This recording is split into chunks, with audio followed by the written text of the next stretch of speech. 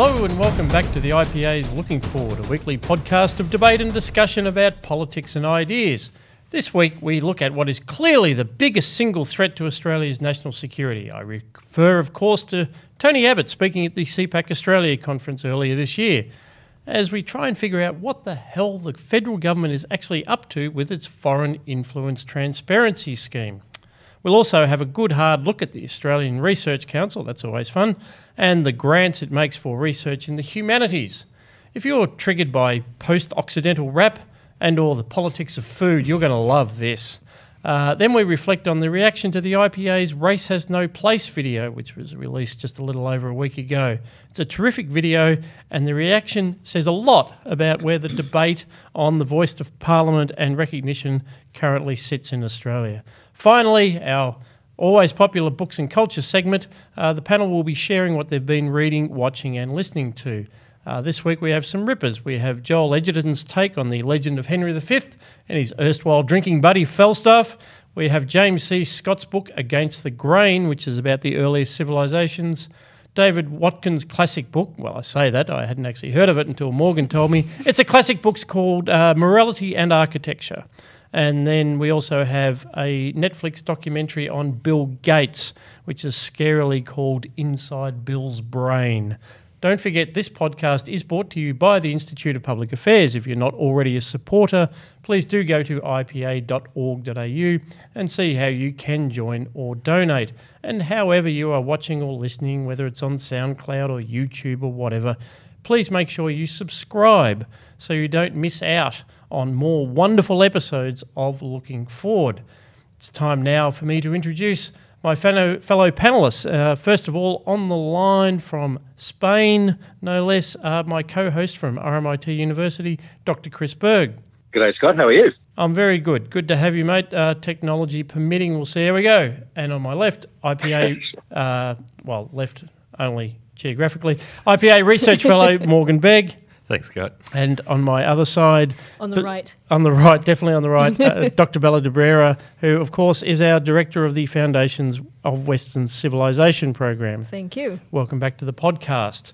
As mentioned, we are going to kick off today by talking about the imbroglio surrounding CPAP Australia. There's a wonderful interview with Andrew Cooper, the organiser of that event, on the Young IPA podcast, where he describes the letters that he's received from the Attorney General's Department requesting information and other things about the conference that he ran under the aegis of the Foreign Influence Transparency Scheme.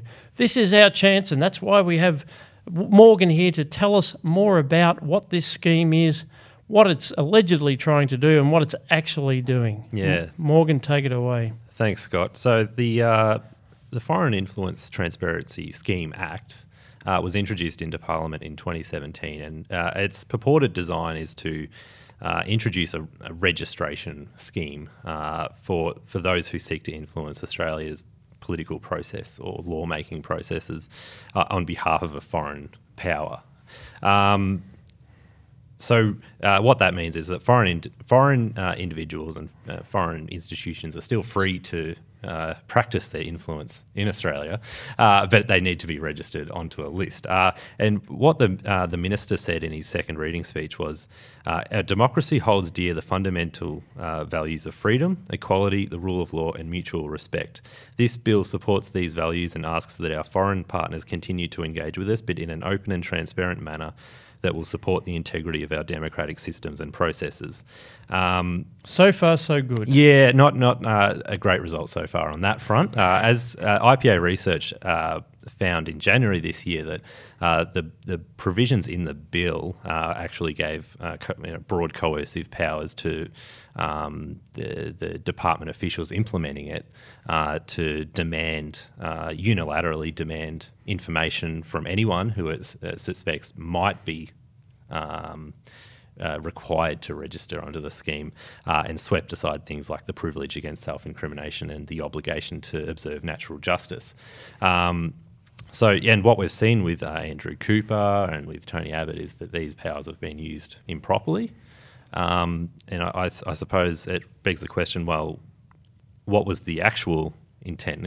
Obviously these groups weren't. It wasn't the American Conservative Union, which was meant to be targeted by this. It was obviously totalitarian regimes who want to influence Australia's democracy for their own benefit, and the People's Republic of China would be the key sort of culprit in that. But this was always the point that you did raise, as you say. You said this at the time, that if you write powers like this into legislation that overwhelm traditional fundamental legal rights, that you can't guarantee that the minister can say what they like. Ministers come and go, but this is what's on the statute books. If you have these sort of powers without any protections around them, you cannot guarantee how they are going to be used. And lo and behold, here they are being used in a way that the minister tells us it was never envisaged. But it doesn't mean that what the department is doing is outside the law at all. No one's actually claiming that. No, that's right, and that's probably the most dangerous part. Sorry, Chris. I'll go ahead. Isn't that a catastrophic claim? The idea that we never envisaged that the powers that we wrote would be used in this way. I cannot think of a better way to describe political or legislative incompetence than you write laws and don't envisage the way that powers could be used at all. We didn't expect. Now, so there's this debate, and this might be worth having a discussion about. The government seems to be arguing that, in fact, the laws are fine. What's happened is that there's been used inappropriately by the department itself. A lack of common sense to date. It sounds like a lack of common sense. That's the minister who said that. That's the Attorney General. It sounds like the argument that communism works. It just hasn't been applied properly yet. Yes, that's right. Sorry, Chris. What we need is better communism. Yes. And we'll keep replacing bureaucrats until we find the right. Yeah, exactly. But as opposed to actually having a look at this legislation and pointing out that I'm not a lawyer, and Morgan, you might have a position, be able to correct me on this. But my layperson's reading of the law is that the bureaucrats may well have been just faithfully implementing the legislation that they were given. So the legislation, and my understanding, it says if you're working on behalf of or using the communication of foreign principals. Now, foreign principals, then you have to register with the Attorney General's Department. Foreign principals includes foreign political organizations, and a foreign political organization includes a foreign organization that exists primarily to pursue political objectives. Now, if that's the case, why isn't the Conservative Political Action Conference one of those? Now, I understand, and Andrew Cooper made this point on the Young IPA podcast, that in fact, he wasn't acting on their behalf. They were invited. It was CPAC Australia, a separate entity, and I understand that. But on a bare reading of the law and a bare reading of the facts, why isn't this covered? I think this is a legitimate use of a terrible, terrible law. Yeah, that's right, and that's the law has been written so broadly that, of course, this is within the scope of it, and what we're seeing is... Well, this is also what the question is. Are the bureaucrats really being led, if you like? Famously, Senator Christina Keneally waged a one-woman campaign with an amazing absence of a groundswell of opinion behind her against CPAC and Tony Abbott's attendance and Nigel Farage and so on. Did the bureaucrats, Chris, do you think, actually just respond to that? It's like, the senators saying that we should have a look at this. I guess we better have a look at it. Well, they well could have. I mean, but we can't blame bureaucrats if they're looking for legitimate violations of a law for finding out information wherever it is. And if Christine Keneally's intervention brought it to their attention, that may be regrettable, but that is also the case. I'll just interrupt, pointing Chris, out that there's because the actual case with Cooper is that it didn't involve a violation of the law. What the department was doing was trying to ascertain whether they were satisfying their own curiosity as to whether he should or shouldn't register. The only potential criminal offence that would have arisen was if he didn't comply with the notice to provide the information. It's just a very bizarre situation. We're not dealing with illegal behaviour, really. But not everyone wants to be on a government database. Not everyone wants to be on a government register. I mean, freedom actually... Well, that's not the position of the Attorney General's Department. No, clearly. I mean, as citizens, that's the whole point of this democracy that we live in, that you're actually meant to be able to go about your business. Morgan mentioned actually in his op-ed last week a case in the US where they'd brought in a similar law and they'd targeted conservative organisations. Is that something that you can... do we know who else has received these letters? Is there a trend? Well, according to reports, there's been... so Andrew Cooper was sent a notice, a formal notice under the provisions of the bill, and apparently he's been the only one so far, which is an indictment of the administration of this scheme. That we know of, that's right. But apparently, according to reports, 500 perhaps, letters of some kind have been sent advising people to consider whether they should or shouldn't register under the scheme. And I believe that's the kind of letter that Tony Abbott would have received. And Fishing expedition. Do you think they sent one to Get Up? Yeah, I do actually have a bit of a theory about this, and I will share it because it's a testable hypothesis. Because you have a podcast. Yeah, that's right. You got to fill an hour, so you might as well unburden yourself with theories. And it really relates to the elephant in the room, and the elephant in the room here is China, and its attempt to use various mechanisms for influence within Australia, and you don't have to go the full Clive Hamilton to acknowledge that there certainly are a variety of means that the Chinese government and its agencies have used to influence Australian politics, not just Australian opinion, but Australian politics directly. Now, in many ways, and in Canberra, the context for this is in Canberra there's this so-called perennial battle for influence, but whether you call them hawks or doves or pro-China, anti-China, or national security realists versus the diplomats, and it waxes and wanes. The diplomats, of course, they want to smooth everything down and keep nice, and they're desperate to arrange more ministerial visits, and there's a lot of day-to-day work that you need to do to make sure that we can keep selling stuff to China. And I get that. And on the other hand, this bill came out of the work of the National Security Committee of the Parliament and the great articulate work of Andrew Hastie. My theory is that essentially the promulgation of the bill represented the high watermark of what you might those in the Hastie camp who are about national security and saying this we need to do this because of what China is doing. But then when it gets into the hands of the Attorney General's Department, which has probably the very highly qualified lawyers and legal brains who are not necessarily part of the national security establishment, all they're getting is messages that what we need to do is maintain the relationship with China. And if you're a bureaucrat thinking, do I want to be the person that blows up the relationship with China by writing letters to various Chinese businessmen, to Chinese government friendship associations, to the Chinese agency that sponsored the Lunar Festival in Chinatown in some Australian city? They're thinking, am I going to get cover from that from Christian Porter? Or maybe it'd be better if I just went around annoying Tony Abbott instead. Yeah. Because I actually think this is a systematic attempt to avoid the elephant in the room.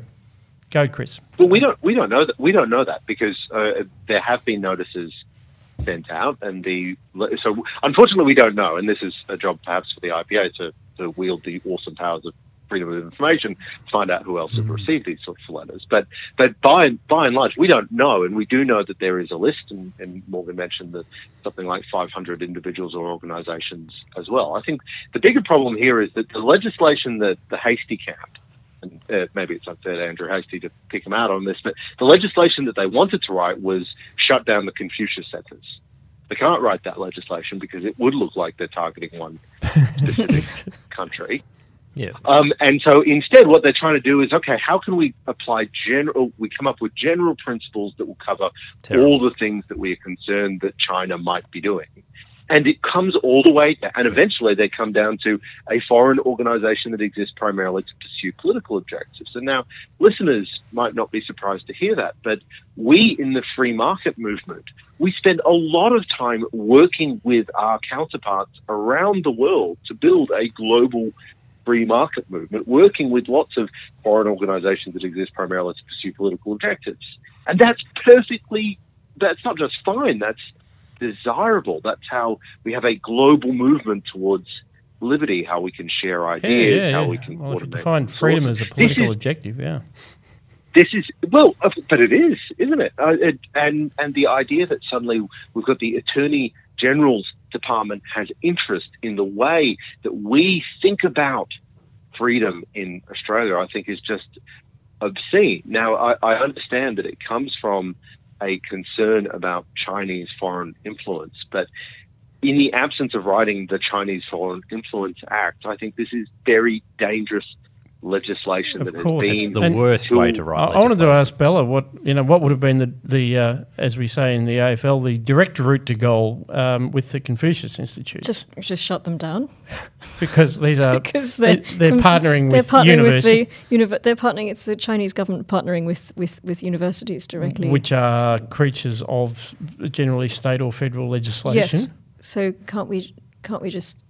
Didn't they do that in America? Haven't they shut down Confucius Institutes? And some state governments have been involved. In other cases, say the University of Chicago, they've done it of their own accord. The New South Wales Department of Education is the only organisation I'm aware of in Australia that has actually taken that step. It is possible. It is certainly possible. There might well be a term on the arrangements that they have. Perhaps the diplomatic route would be to simply let these things expire, but they could be nudged by certain ministers and governments. I think they probably could. Well, I mean, Dan Tehan has started a task force and appointed a task force to do something about it. But I think that was about 2 or 3 months ago. A task force? Yes, and nothing's happened yet. Well, why doesn't that surprise me? I mean, obviously they need to focus on UQ, which seems to be the most deeply embroiled and problematic university when it comes to Confucius Institutes. Bella, wasn't it at UQ where the nature of the relationship with the Confucius Institute had gotten so warm and friendly that they actually appointed the Consul General as an adjunct professor? Adjunct fellow, professor of languages and culture. Oh, yes. Oh, good. Oh, well, we all might start sponsoring universities then and see whether we can all become professors. That would be very not nice. a bad gig if you can get it. Yes, could work if you can get it. We might have to leave that there, but this is certainly one that has a long time. It's got to play out. We've seen Andrew Cooper has refused essentially to comply with the request from the Attorney General's department, so the IPA will certainly be following that and keeping an eye on it. But we do have other things to talk about, and part of it is some great research, Bella, that you've done about another arm of the Australian government, which is the Australian Research Council. Now, we're on YouTube. Can you hold up your report there, please, Bella? Yes, I can. This is called Humanities in Crisis. Humanities in Crisis. An audit of taxpayer-funded ARC grants, with a lovely picture there on the front of the Raphael's School of Athens torn asunder to signify the humanities in crisis for people who can't see the image. we'll extremely symbolic. It's extremely symbolic. Yes. So this is my latest sort of hand grenade thrown into the universities, I suppose. One of many. I looked at, and they're always so warmly received. They love it. In the spirit of open inquiry and discussion and debate. I get job offers every day. It's amazing. Adjunct professor of culture and language. So I looked at 17 years of funding in the humanities, so subjects anthropology, criminology, something called human geography, historical studies, cultural studies, everything you can think of that is a study is funded by the ARC. So counted it all up, it is $1.3 billion in 17 years. And for those listening on the podcast, Bella did put a finger to the corner of her mouth and say $1.3 billion total funding for all these subjects. And I drilled down and had a look at just the historical subjects, historical studies, because that's sort of where we've been looking for the last couple of years in our other reports. And I found that in 17 years they've funded 616 historical studies subjects, and that has come to an amount of 192 million. And is there any sort of pattern, let me think, perhaps, that you might have identified in these various research grants? No guesses as to the most popular theme in historical studies, which is, of course, identity politics, class, race, and gender. And this is 17 years worth, so this is not it hasn't come about suddenly. You can go back to 2002, 2003, and find these things. After identity politics, it's Indigenous studies and history. Remember that this is all of history. It's not just Australian history grants as well. So that's quite significant, I think, that's still a research priority. And then war and conflict is sort of the third most popular theme.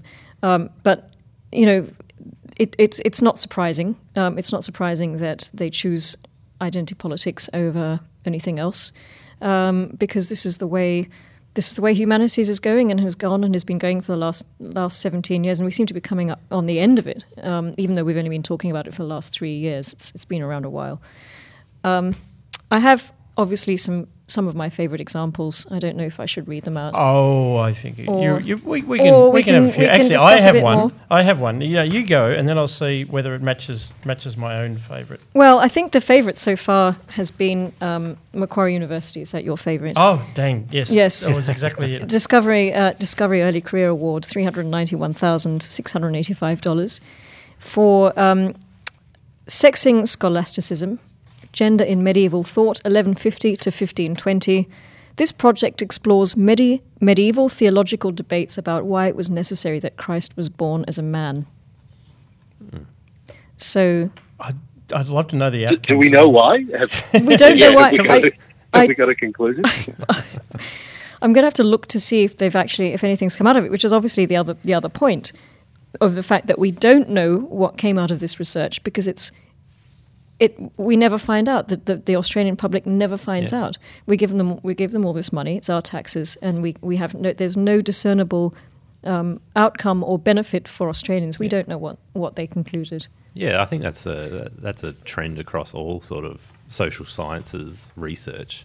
Is the idea that it's not meant to be read or cited or used in any sort of productive way. It's something that I would consider the culture of complete self-gratification in academia. The idea that you just do things for yourself. Yes, it's very inward looking. And I'd argue that these academics who are in the humanities have a duty to talk about the Western.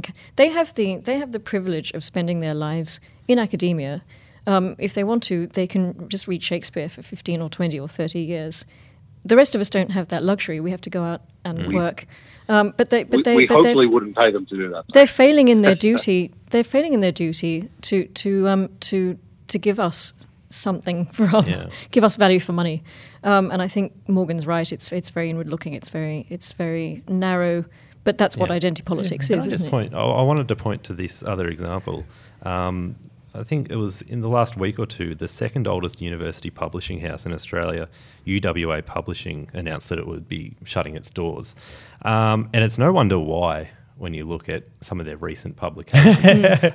You have countless books on poetry. I saw a book that was dedicated to writing against Andrew Bolt, just dedicated to him as an individual. And autobiographical works from people who are only of note within the academic publishing world, and who seem to only be published in order to win prizes or perhaps chase further grants. But there's no sort of idea that you might be distributing this to the wider community, which happens to pay for it. Yeah, it's. But sure, surely we've got to decide what our critique. I mean, that's a public publisher, and the material may not be to everyone's taste, but at least that is an attempt to distribute that information. And there's an attempt to, I'm not defending their particular title list, but there's the idea that people are publishing out of the back of their academic work is desirable, and publishing in accessible environments. I think there's a really legitimate critique of academia, and it's one that I make a lot in while I'm in academia, in that people are not producing material that's accessible to the general public. The general public who very often funds it, but then we can't turn around and also be angry when they try to do so. Yeah, if what you're saying is, I too would actually support the idea of university publishing, and I think the fact that they're walking away from it, and it's not just at that university, but across the board, is not just because there's hardly any publishable works that anybody would ever buy a volume of, but it's reflecting a wider disconnection that the universities actually have with the society which supports them. It's not that society, that they should publish, endless encomiums of how wonderful Australia is, but some sense that they actually care about the things that Australians connect with, that they will explore the themes that and go deeper into issues that or historical questions or the literature of this country, or the wider Western tradition in which it sits. Instead, what we're seeing is this complete inwardness and this complete self-serving sort of research agenda, and why we even need research grants in the humanities is another question. We might need universities, but this whole ARC system is a joke. But yeah, they're turning their backs on the country.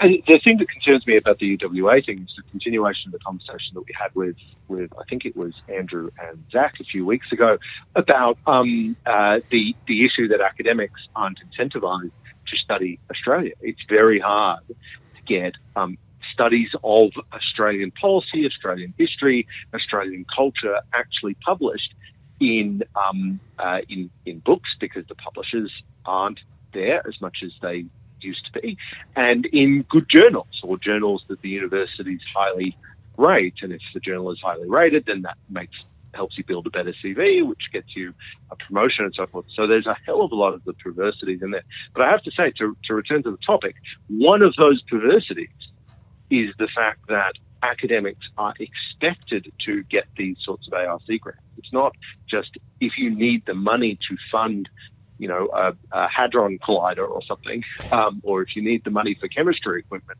you should go and get a grant. No, there's an expectation that you just are getting grants. Yeah, as your RMIT, one who gets grants. As your RMIT colleague Sinclair Davidson put it, the dirty little secret is that what other people would see as an input, which is an ARC grant, university sees an output. Like, what did you achieve this year? Yeah, I got this grant. And that gets counted as research. Yeah, that's the output. I got the grant. And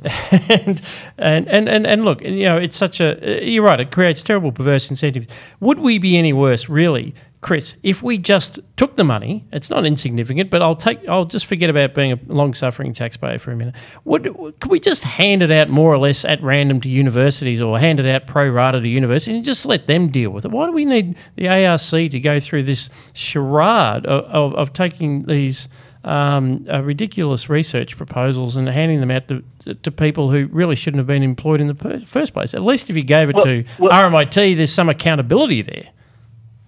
Well, I'm not sure I want to give it to the organisations themselves, but I will point out there's a lot to be said about randomly allocating these sorts of grants. Yeah. The amount of effort that is put into the grants is just extraordinary. And I'm looking at some data from, it's a couple of years old now, and it's probably gotten a lot worse, preparing a new proposal for not actually the ARC, but the National Health Medical Research Centre, which is like the ARC but for medicine.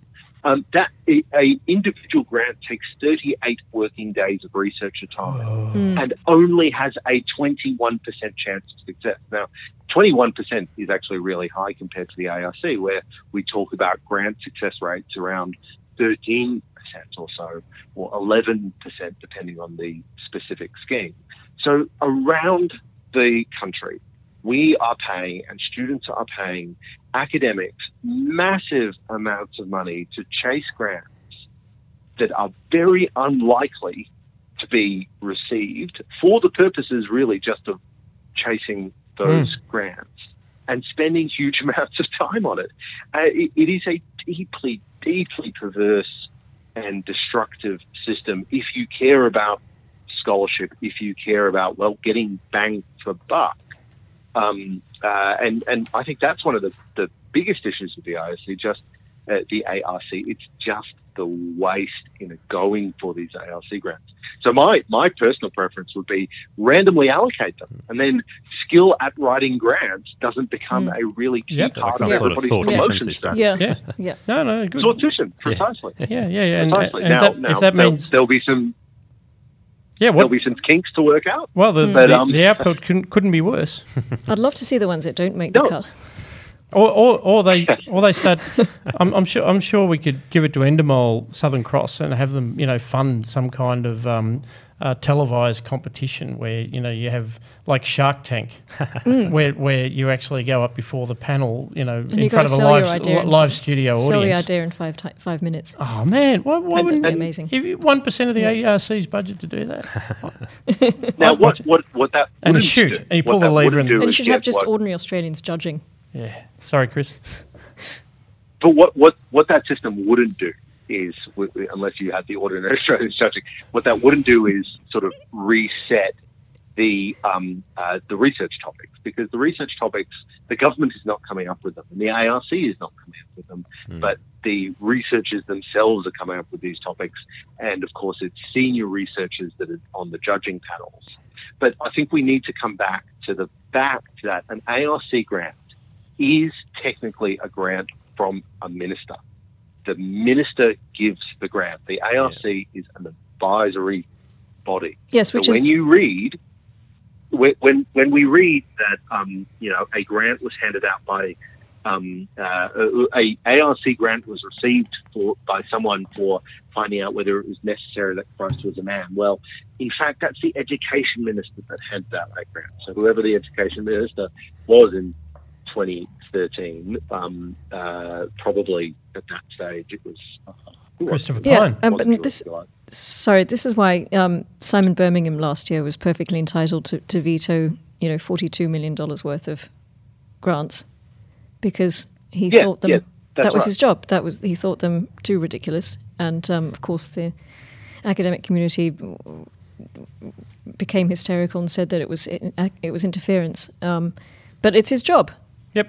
No, so good on him for that. There's quite an amusing thing that's happened in the ARC space. And full disclosure, I have actually an application with the ARC at the moment on, of course, much more important work on blockchain research, which is going to do great things for the country if we get it. But there's an amusing thing that's happened now that Dan Tehan, the current education minister, has quite rightly realised that, in fact, these are grants from a minister. And why should I just let the ARC announce them? Instead, what he's doing is he's giving them to local MPs in the areas of the university and saying, you announce them. Because they are government grants. They are grants from the education minister to researchers. Why not use them as you would any other grant? Oh well, just as they would hand it out for the local roads or the local schools. Now it's whatever local university gets a grant. Exactly. If it's valuable enough to give, it's valuable enough to talk about. Well, it's good to see someone's getting value out of the grants, even if it is only the government backbencher in a certain area. Since we're speaking about federal parliamentarians, we have been at the IPA, as everyone knows, looking for a long time at the questions of constitutional change to increase recognition in various forms for the Indigenous people of Australia, and we've been very much discussing the Indigenous voice to Parliament, and we recently released a video on the 31st of October. It was a video containing commentary from a wonderful lineup of Australians, including Senator James McGrath from Queensland, Dr. Anthony Dillon, who is a research fellow at the Australian Catholic University, Jacinta Nampijinpa-Price, who is a Director of Indigenous Programs at the Centre for Independent Studies, and Lorraine Finlay, who's a lecturer in law at Murdoch University, which really spoke to the topical issue of a voice to Parliament. And the reaction to this video, Morgan, really told us something about where the debate is at the moment. Yes, the idea that race might not have a place in the Australian Constitution continues to be an upsetting idea. I'll just highlight a few comments that stood out to me. I saw Kevin Rudd tweeted that the Liberals, and by the Liberals he means the IPA, I assume, just can't resist playing the politics of race. The opposition Indigenous Affairs spokeswoman Linda Burney called the arguments misleading and incendiary. Our political leaders have a duty to ensure this important national discussion is both civil and informed. I don't know what that means, but that sounds pretty creepy. Yes, I mean the speakers in the video were nothing other than civil. Absolutely, absolutely. This is a debate about constitutional change, and we had sensible people explaining why they did not think that was a good idea. Yeah, and indeed that they thought it was divisive. If the figures in that video are with outside the bounds of civil and informed debate, then there'll only be one side of the debate presented. And finally, Ken Wyatt, the Minister for Indigenous Australians, expressed his quote-unquote disappointment that the IPA has engaged in bigotry by invoking the terminology of race. I would obviously reject that. That given the nature of the proposal, that acknowledging the reality that you are making a distinction between Australians on racial grounds and then implementing that distinction in either the Constitution or in legislation is honest. And we are not the ones, the IPA is not the ones invoking the concept of race. Chris, I believe you had some thoughts about this. Yeah. So the Constitution invokes race in the Constitution right now. So what is remarkable about this is it's doubling down of a strategy that is remarkably new. So this debate has been going on for the better part of 5 or 6 years. The IPA has been involved in that debate for the better part of 5 or 6 years. When the IPA first started launching its campaign, race has no place. Race has no place refers to the fact that we also, or the IPA also, or Liberals also, want to get rid of mentions of race in the Constitution, of which there are 2, one of which is quite pernicious and one of which is bad optics. So the bad optics one is, of course, Section 25, which can be mostly removed and refers to concerns about Commonwealth statistics that are less salient these days. But the other one, of course, is the race power. And the IPA has called for the race power to be removed from the Constitution because race has no place. Now, since that debate about the Constitution has morphed into, in fact, we need this voiced parliament, which is a relatively recent idea. Now, the idea that you would even be talking about getting rid of race in the Constitution has become apparently offensive because now we only are allowed to talk about indigeneity being a descriptor for people who were there before settlers were there. Now, I'm not sure that that most Australians actually understand the distinction between indigeneity and race, but more fundamentally, it is completely separate from the debate we have been having for the past 6 years. Don't strengthen the race power to allow governments to do more in the in Aboriginal affairs. Abolish the race power. Yes, and move away from measures which try to say that we're going to treat some Australians as separate and treated have their democratic representation achieved through a unique means to be reckoned differently. I was looking back over Anthony Dillon's work, and of course he's got a strong body of work. Is that, as I mentioned, he's at Australian Catholic University, and the roots of why he participated in the video go deeper. He asked questions like, what is Aboriginal culture? A more fundamental question, what is Aboriginal? Who is an Aboriginal person? For someone whose great-great-grandfather was Aboriginal, do they count as Aboriginal? So you have these sorts of problems when it comes to culture. So, and he talks about, the role of culture, of ancestry, So he's talking about the very, very practical issues of what happens when you not only not step back from race, but actually use a race power, and you can call it indigeneity, but it's a rose by any other name would smell as sweet.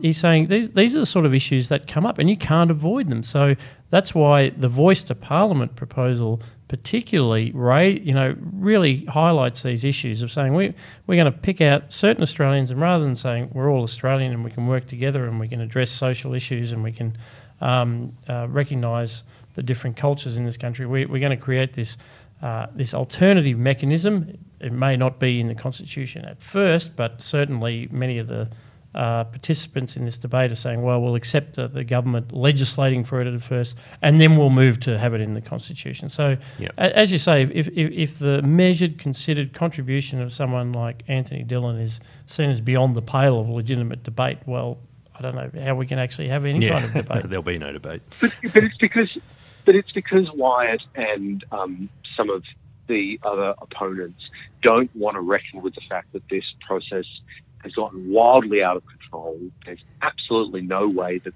this can be landed.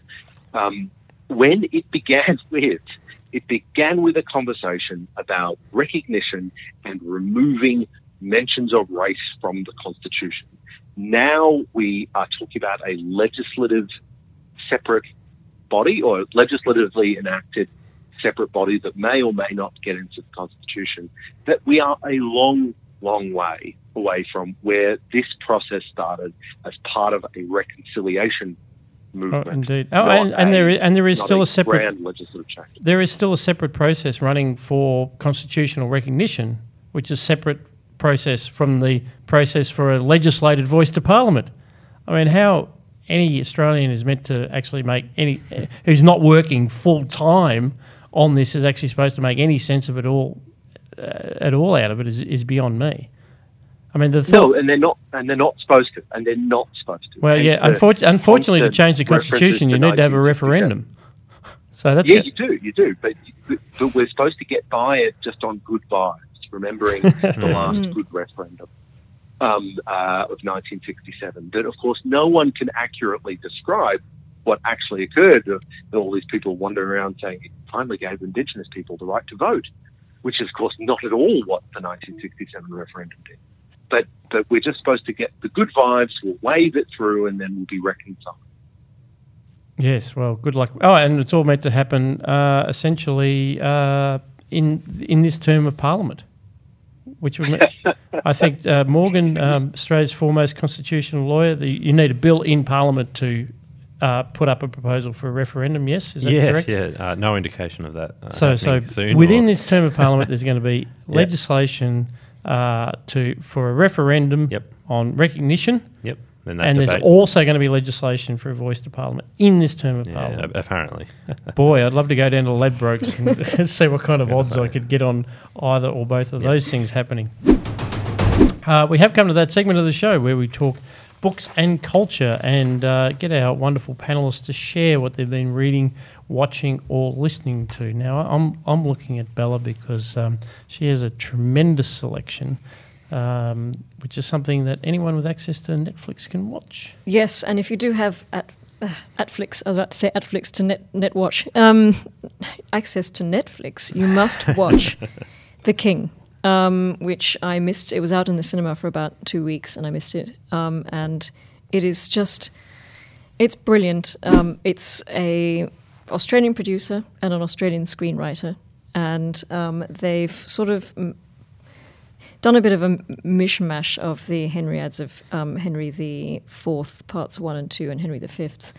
They don't really follow the Shakespeare play very closely, but nonetheless, it's an absolutely brilliant production, and I was totally transfixed for the entire 2.5, I think 2 hours and 20 minutes.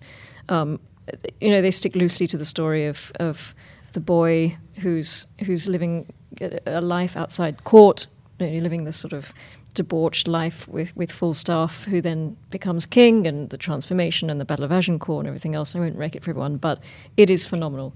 And I really encourage everyone to watch that. I talked about Harold Bloom, the great literary critic who only died recently in the Western canon, he talks about those books and, Falstaff, this, fat, jovial, venial, thief and drunkard, who was, genuinely friends with young Hal, but also, thinking about the main chance. Is one of the great characters of fiction, totally out, sort of outstripped even Shakespeare's control. Sort of once he'd created Falstaff, he sort of then lost control. It's a wonderful idea, but Joel Edgerton plays him in this and sort of dials it down a little bit. He does, yeah. Not and makes him more of a serious military person. In fact, he dials him. I mean, I don't want to give the plot line away, but he does dial him down. He's not a buffoon. He's not a buffoon, and he has a very different ending in the film. To the actual play, it was the way they created that medieval world, the sort of the filth and the smell and the lack of, nobody was washing their hair. The king dying of sort of the pox, and you could almost smell the open drains. You could almost smell the open drains. And the costumes were fantastic, and it was produced by Brad Pitt was one of the producers, which I was really surprised about. So Joel Edgerton's clearly moving in pretty exalted company in but Hollywood. it did give me hope that people can still act and people can still put a really decent story together. Excellent. And then you could always go back to the Kenneth Branagh or Laurence Olivier versions of Henry V, if you're so minded. I saw the best ever production of Henry V at the Globe about 10 years ago, and I was a groundling. And one of the reviewers said that he was so convincing that all the groundlings wanted to follow him into battle, after the follow him out the Globe and into the streets of London to start take on the French. Exactly, to take on the French. They should have run at the same time as a World Cup match. Could have got ugly. Chris, you wanted to talk about James C. Scott's book. Yeah, so I read James C. Scott. It's a political scientist's book, Against the Grain, A Deep History of the Earliest States. This was actually published in 2017, but James Scott is one of my favourite authors, mainly because of his earlier book from 1998, Steeing Like a State. But anyway, so Scott's most recent book is Against the Grain, about the role that grain played in the development of state power and the role that grain played in moving, quote, civilization away from hunter-gatherer into these sort of large states. Grain is important for a bunch of reasons, but the real one that he narrows down on is grain is really easy to tax. It's really easy to be used as rations. And the need to grow grain made forced labor really central to state power. So he points out that early states are actually incredibly short-lived. And his argument is that when they collapse, that the descent into what we've described as barbarism or the Dark Ages was actually more like a return of freedom, given the amazing coercive taxation and forced labor powers that these early states imposed on their populations. And so the way you can think about this is very often we spend a lot of time looking at great archaeology. So I'm traveling through Europe at the moment. So I was in Athens last week and looked at, you do the Athens thing, so you visit the Parthenon and so forth. But those are big illustrations of state power. When I wanted to see a illustration of democratic order, you go to something called the Pinks, which is the place that they had the large voting assemblies on. And there are almost no visitors there. It's just this sort of flat field that's super important in the history of democracy.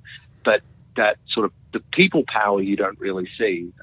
You only ever see the illustrations of large state control. Now, I don't think I buy everything in this. So this is the idea that sort of what large-scale agriculture and irrigation, this is the old sort of theory that, irrigation created the state in Egypt, and then that's why Egypt was that sort of, had all the big temples, because they could actually extract the surplus from the poor old peasants. James Scott seems to think this is a really new thesis, but it's actually quite an old one. And I remember reading Jared Diamond essays in the 1980s that have made precisely this claim. But what it is actually quite good at is pointing out that the hunter-gatherer lifestyle is not necessarily a step back from civilization itself. It's just much harder to see in the archaeological record. Now, I'm still pro-agriculture and I'm pro-civilization and all that sort of thing, but it is nonetheless an argument that should be reckoned with when we think about the progress. I mean, we've been talking about the Indigenous people of Australia, and one of the claims made is that for Indigenous people in hunter-gatherer societies, be they in Australia or South America or whatever, pre-contact with the West, that their lives got worse as they moved into modernity, or at that point of transition, things get much worse before they get better, and that's not an unreasonable claim. Does he also grapple with? Yeah, I think 4 hours a day was the famous claim, wasn't it? He only had to work 4 hours a day as a hunter-gatherer. Yeah, look, and he certainly makes that. It does sound good, but it's very hard, of course, to have large families if you desire large families, or but even so, I mean, we have periods of history in which, say, industrialization causes lower health outcomes for the people who moved to the cities, because the 18th century London was grimy and disgusting and diseased and all that sort of thing. Yet nonetheless, people still made that choice. I think James Scott is most compelling when he points out that in fact people often weren't making the choice, because the thing about grain farming in the early states was you needed to force people to work on those farms, hence forced corvée labour or outright slave labouring. So I think there's a bunch of things that you have to tackle. It's one thing for you to make a choice to go to a city or go to a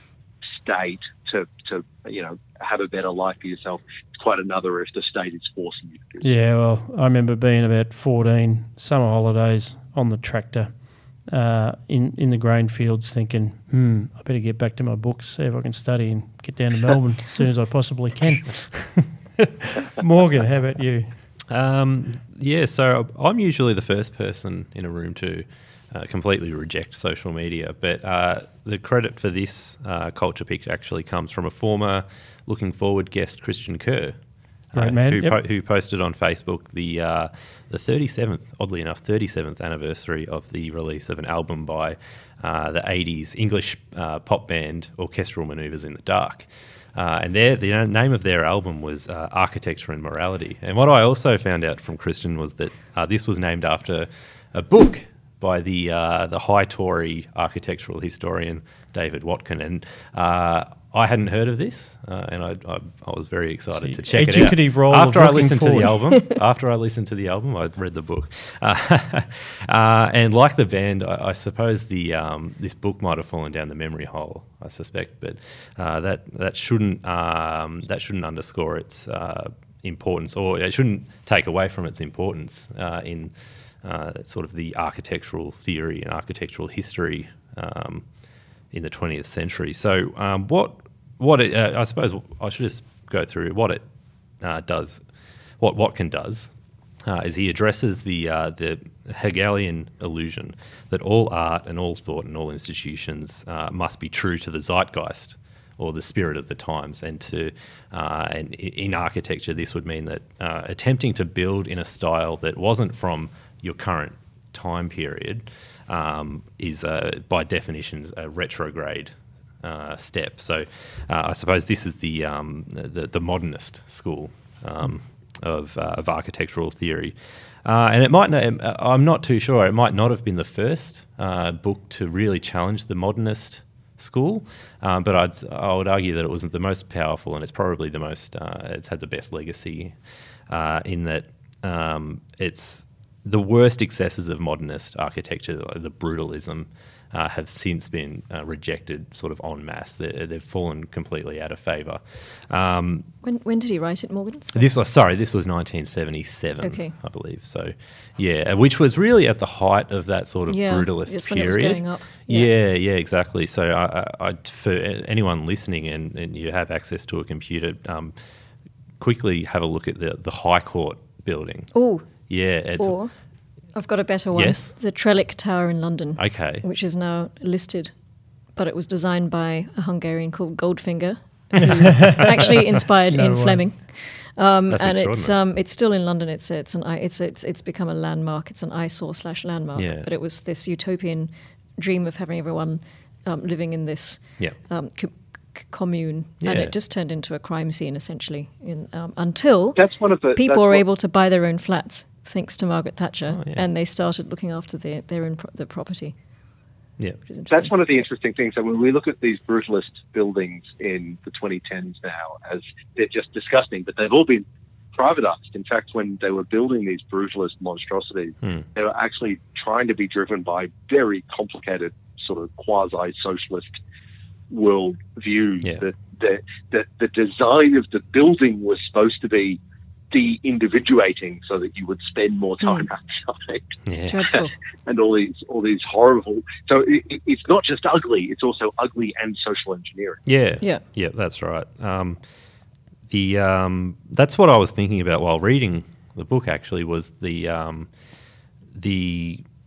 sort of diminution of the human spirit that comes across from this modernist mindset, and it's not just in architecture; it's in any sort of visual, artistic medium, in all painting or photography, cinematography, advertising, the kinds of people that are cast in films and television. Even the idea that not only is it not necessary to be beautiful or to strive for beautiful, but it's wrong or it's immoral to assert that things should be beautiful. The reason I was thinking of this just because this is the classic white Western patriarchal view that there is this thing called beauty. This is Sir Roger Scruton's view. Absolutely. You Scrutonist view. Yes. Yeah, absolutely. Something should be beautiful. Unashamedly. Well, the thing is that these are things that we have to engage with every day. We all have to live in them. We have to live and work in these buildings. We have to walk past these buildings. We have to wear the clothes, the fashions that are subject to these trends. We have to watch these advertisements. We have to be exposed to them.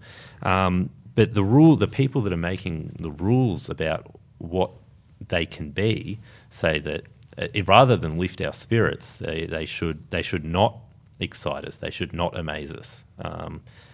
They should not make us happier to go about our day, days. I feel like it's a sadder world because we've rejected aesthetics.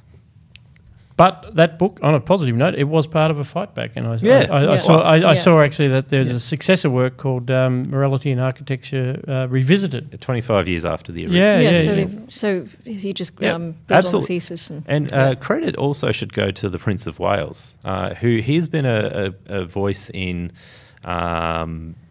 sort of classicism in architecture and sort of an important voice against the worst excesses of modernism. But definitely, I would say David Watkin got the ball. Even a stop clock can be right. Yeah, well, maybe, but Twice a day. I will. But credit, I think David Watkin got the ball rolling, and it's a fantastic work. Good work, and thanks to Christian Kerr for putting Morgan onto that. Something a bit more recent is another Netflix show, which is a documentary on Bill Gates. And it's called Inside Bill's Brain. It's very much an authorised look at Bill Gates. It's 3 episodes. It looks at his time building Microsoft, his childhood, and also his more recent incarnation working with his wife on the Bill and Melinda Gates Foundation. He's certainly an interesting individual, and not just because he's stupendously rich, just unimaginably rich. And for those who are into the philanthropy, I do admire the foundation. He is trying to bring to that the the skills that he had in business. He's, for better or for worse, if he's going to do something like eliminate polio, he's funded not just the vaccines, but the new forms of geographic information systems that they can use in Africa. All sorts of programs. He's managing it in a very active way. He's not just handing over money. The thing so it's an interesting thing in its own right. The thing that got me was I had a pretty hazy idea of Bill Gates. I'd always sort of had the view that he'd sort of fluked it a little bit. He just happened to be the guy who wrote DOS, and DOS was pretty useful, and they got that contract with IBM, and away he goes. But it does look like he was actually a bit of a prodigy, and he is a compulsive worker. He reads a heck of a lot. If this documentary is to be believed, he's always worked very, very hard. He basically left his original business partner behind in the dust because this guy wanted to have a life. Played the guitar and things like that. People sort of refer to Bill Gates as someone that dropped out of college as like, you don't have to work hard, but no, he worked extraordinarily hard. Exactly. Yeah, I had thought that too. It's like, college dropout, isn't that interesting? Yeah. But the reason why was he didn't need to finish. No. He'd already started the business. He was hired as a consultant while he was still in school. Yeah. The local college approached him and his friend because they couldn't do their class schedule for the forthcoming semester. And they knew they wanted a computer to do it, but no one at the college knew how to program a computer. So they hired these 15 and 16-year-olds to do the programming, which, spat out that, 4,000 students go into 300 different classes with 75 different lecturers and all the, in X number of rooms. And so he's a clever bugger. He is actually a clever bugger, works ridiculously hard. And came from a very solid family. His mother coached him to actually interact with humans a little bit. That was one of the things his mother did. So I think we will. So I think it restores a bit of your faith in capitalism, in entrepreneurship, in the sense that yes, sometimes there are just these unique individuals with above average capacities, above average work ethics, above average ability to build a business. And build an ethos. He had his ups and downs. It does make me admire him a lot more. When I was in the US in last year, I looked at all the workshops of Edison, and I think 100 years' time we'll be looking back on Bill Gates in and thinking about him in the same way that we think about that heroic age of inventors, because what he's built is remarkable. What he doesn't have is the sort of brand management of the Steve Jobs, but he's a nicer guy, as I understand, much nicer person. Yes. No, that's right.